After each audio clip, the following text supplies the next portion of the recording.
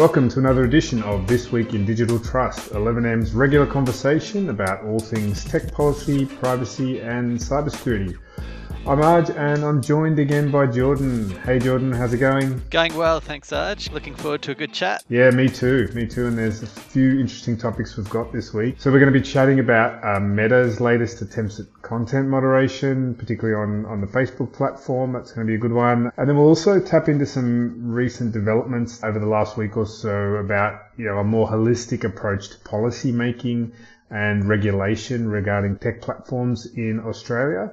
But first, I wanted to tap into this story I saw about Clearview AI's latest attempts to promote the use of its controversial facial recognition technology. Do you want to take us through that one? Yeah, absolutely. It's a good one to start on. So there's a Reuters story this week about Ukraine's defense ministry using Clearview AI's facial recognition technology. Apparently this followed an offer from Clearview to provide free access to their tool. You'll recall Clearview's a fairly controversial company that's basically built a facial recognition database based on 10 plus billion photos scraped from social media sites and other public sources. So you can input a photo and they'll point you to, according to their algorithm, matches against publicly available photographs, so you can identify the person from their Facebook account or Russian social media account. So important to note, Clearview's been widely criticized globally about this practice and privacy implications. They've been found to be in breach of privacy legislation in a whole bunch of jurisdictions: Australia, UK, Italy, Canada, and others. The OAIC in Australia, the Information Commissioner's Office, recently found the Australian Federal Police also in breach of the Privacy Act for trialling Clearview software without proper privacy assessments or safeguards in place. So it's a really controversial technology.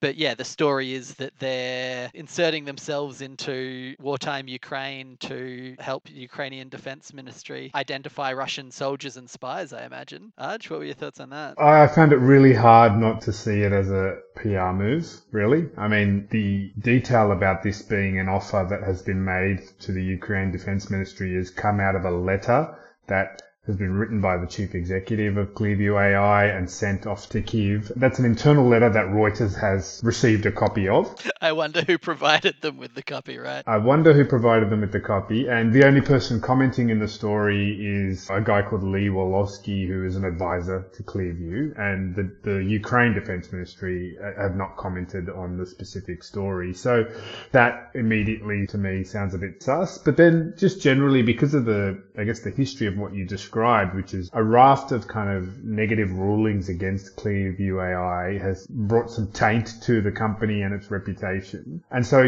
why not insert yourself into a situation like the war and say, we're going to help the good side. We're going to be on the side of the good and we're going to really support that effort to good ends. Seems like a natural continuation on how they have sought to promote their tech generally. Like at first it was, you can identify people involved in child exploitation, and next it was, you can detect terrorists. And so, this seems like a natural continuation of this problematic technology trying to find a kind of nice veneer and a nice kind of wrapper. And there's a bit of a playbook there, I think. You've got this technology, you sort of paint it up as being able to solve a particular problem that is something that genuinely troubles and challenges society. So, child exploitation, terrorism, now the war, something we really want to see resolved. And, hey, I've got the magic solution for it. And that diverts attention away from the inherent failings or problems with the technology itself. And anyone that dares to sort of point those out can very be easily dismissed as, well, what, aren't you against stopping child exploitation? Are you with the terrorists? So, there is a real sort of skepticism that naturally comes with what they're doing. And I really felt like, given the history, it's a bit of sort of using the war to launder their reputation. Yeah, that was my read as well. It is just straight out of that tech startup playbook, right? Like, as you say, link your technology to solving a massive and inarguable problem, and then anyone who points out the failures, they're on the side of the bad guys. To that point of not being taken up by the cause that they're proposing to fix and still looking critically, I think it's really important to recognize that, as we've talked about before, this facial recognition stuff, it's not the magic bullet solution that it's often described as. It doesn't work perfectly. In fact, it doesn't even work super reliably, and it works particularly poorly for women and minorities. And if it's being deployed by a wartime government in a war zone, there's not going to be any safeguards or approvals or consideration about how it could have negative impacts. And it could have catastrophic consequences for individuals who are misidentified, right? Like we talked just last week about how misidentification by facial recognition in a law enforcement context can have really significant personal harms, right? Guys getting arrested in the front lawn in front of their daughters or being held for days for no good reason.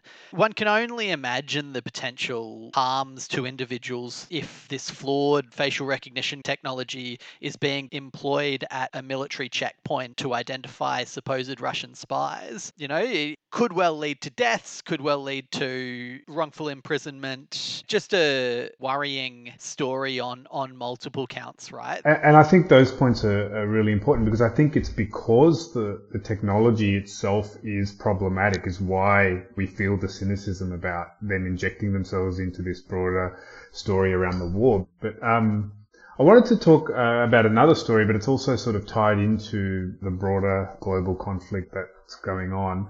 It's about Facebook adjusting its hate speech policy in the context of what's going on in Ukraine. This is a real bizarre one for me. Like, I really struggled to wrap my head around what they were trying to do. Basically what happened was Meta suddenly announced that they would now allow Facebook and Instagram users in some countries to call for violence against Russians and Russian soldiers. To quote exactly what they said, as a result of the Russian invasion of Ukraine, we have temporarily made allowances for forms of political expression that would normally violate our rules, like violent speech, such as death to the Russian invaders. We still won't allow credible calls for violence against Russian civilians.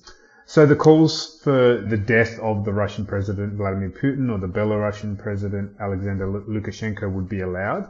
But they were sort of at pains to say that, those calls couldn't have two indicators of credibility, like the locational method. So this is a very odd thing where it really felt like they were tying themselves in knots around sort of like, you can call for violence as long as you don't say these two extra things. The specificity of those rules I find really interesting, and I think it's a product of having to come to rules that can be deployed by a labour hire firm content moderator who's just clicking through tickets, right? It's a kind of interesting exercise of boiling down the complexities of speech into these rules that some outsourced contractor can apply a million times a day. Yeah, and it just becomes such a cumbersome exercise. And so you ended up with headlines like Facebook changes rules to allow for the death of Russians. And unsurprisingly, Russia responded quite emotionally and has launched a criminal case which is seeking to designate Meta as an extremist organization, which then required Meta to come out and try to clarify what they were saying. So they were like, well, we don't support calls for the death of the head of state. That's not what we're trying to say.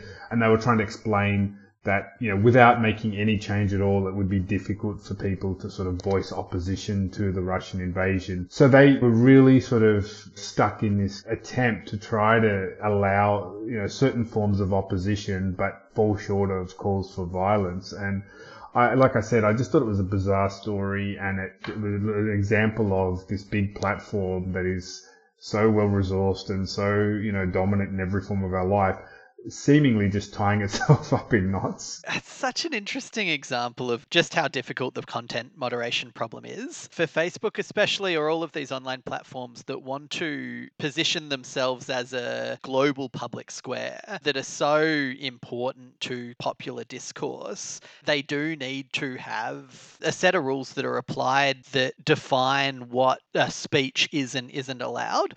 And, in the Ukrainian context, I have some sympathy for that, right? Like, your country's being invaded, hundreds of civilian deaths, all of this damage.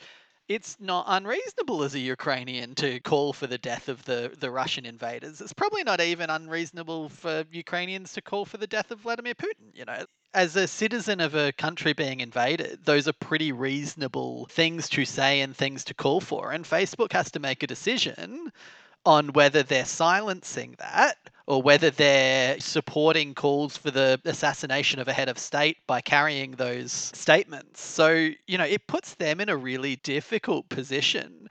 Similar kinds of problems have arisen in other contexts for Facebook around photos and videos of really graphic violence.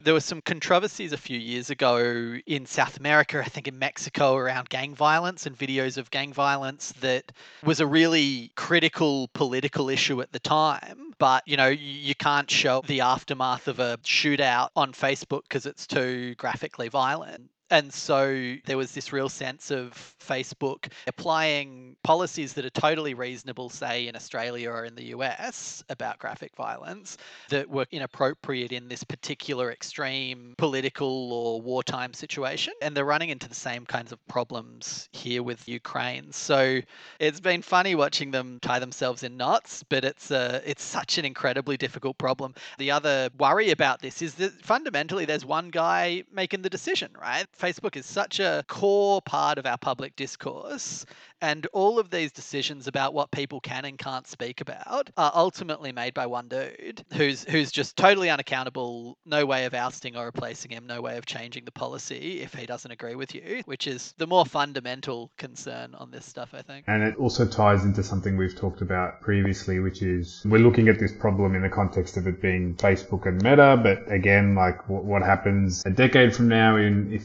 the dominant social media platforms are TikTok or WeChat, and they're the ones now making these decisions about what can and can't be said. It continues to be a real tough public policy challenge, and it's obviously a tough operational challenge for Facebook. Yeah, for sure. I think our next story is related to that point. The next story is a local Australian one around Meta's promises to implement protection around the coming Australian federal election. So Meta's announced plans to increase third-party fact-checkers and public awareness as part of what they're describing as its most comprehensive Australian election protection. The commitments include new third-party fact-checking partnership with RMIT, Melbourne University, the Associated Press, and I'm going to butcher the pronunciation, but Agence France Presse, reviewing and rating the accuracy of content. The idea being that if we've got fact-checkers around false claims, we can inform users, people can make their own decision, and content that's determined to be false will not necessarily be removed by Facebook, but they will, put limits on how much it can be distributed by the algorithm. Meta will also partner on awareness campaigns to help users spot fake news, understand the dangers of sharing it, publish real-time data on election communication, and continued transparency on political advertising campaigns. So they say this is a package of actions that will help secure the Australian election from misinformation. I find this one really bizarre because it's clearly a case of Meta treating the symptom even though they are responsible for the sort of root cause. And it's wonderful that, they're going to invest in awareness campaigns and publish more data.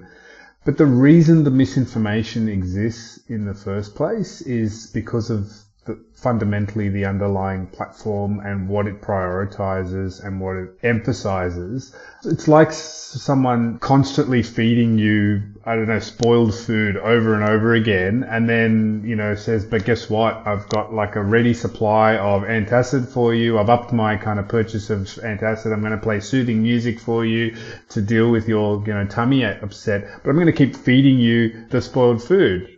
That's really what it comes down to, I think, often with the platforms is like, you keep doing these things around the edges to treat the symptoms and around misinformation or better labeling or whatever it is. But at the core, the reason this happens is because you have a business model that wants to promote engagement and doesn't care about the accuracy of the content as much as you care about the engagement. You want things to go viral, and once they've gone viral, then now you try to spin back and wind back the amount of harm that's done by, trying to promote more awareness, but you can't. And that's been some of the criticisms that have come out in response to sort of Facebook saying, here's what we're doing for the Australian election. We had kind of groups like Reset Australia and the Australia Institute's Centre for Responsible Technology essentially saying, well, this is a misframing of the debate. It's not about fact checking. It's not about awareness. We need to get to the underlying kind of toxic business model. And so I think that's the core issue. And we're seeing that more broadly. We're seeing calls in the US, the UK, Australia around like, tell us about your algorithm. We need to understand it. You need to be more open. That will help us kind of diagnose what's actually going on. Yeah, there was really interesting response in the US to the Capitol riots incident, I suppose, which was not just awareness and transparency and fact checking, but to try to tamp down the virality, introduce in the algorithms and the fundamental operation of the platform to introduce some friction to sharing and the virality of some of these posts, which I think is much more directed at like addressing the core issue of the dynamics of rewarding extreme kinds of content. So I think there's some interesting case study there on, actually changing the algorithm to have the effects as well as, just this transparency. Let's move on to some new developments in, how governments and regulators are thinking about reining in some of these excesses around tech platforms and thinking about tech policy. We saw a couple of linked developments during the week about a sort of more holistic approach to these challenges. One was calls for what's been called a Council of Technology Regulators. So this is essentially a kind of council that can kind of coordinate technology policy making in Australia. We saw the call come from the Labor opposition during the week, but it's also a call that the Australian Information Industry Association has made. And the argument essentially is that, we need to stop this very ad hoc, very knee-jerk and siloed approach to tech policy making and, have something that is much more kind of holistic. And then slightly related to that, a bunch of the regulators who operate in this space have gotten together and announced that they're forming an alliance called DP-Reg, which is Digital Platform Regulators Forum. So the group includes the Australian Communication and Media Authority, the Australian Competition and Consumer Commission, the Office of the Australian Information Commissioner, and the Office of the E-Safety Commissioner. So some very interesting developments. At their heart, there is a similarity. They're both recognizing that technology policy overlaps a few different domains, and there is a need to think about it more holistically.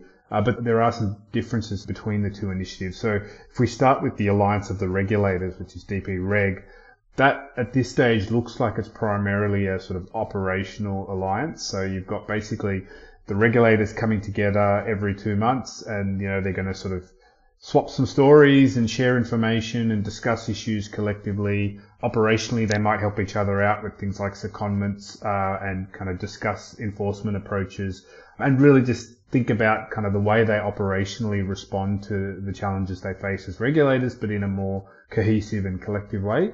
Whereas the Council of Technology Regulators is a little bit broader than that. It's kind of more about the actual sort of approach to policy and regulation in a much more holistic and broad way. So all of those acts, all of those new pieces of legislation would be far less siloed. I think there's a critical need for more coordination on the tech policy front, like such a broad range of issues and interests and concerns. We often talked in the last few weeks about the ACCC with their competition and consumer lens, tackling privacy problems, but then the importance of human rights or a broader privacy approach to these problems. We were just talking about the impact of social media platforms on public discourse and freedom of speech. We've often talked about the News Media Bargaining Code, which is, again, around freedom of speech. There's a constant debate about cybersecurity, national security, critical infrastructure, the importance of encryption and how that balances out against like e-safety and law enforcement and identifying child exploitation. All of these concerns play out in this tech policy sphere, but they all sit in the responsibilities of different government departments or agencies or regulators.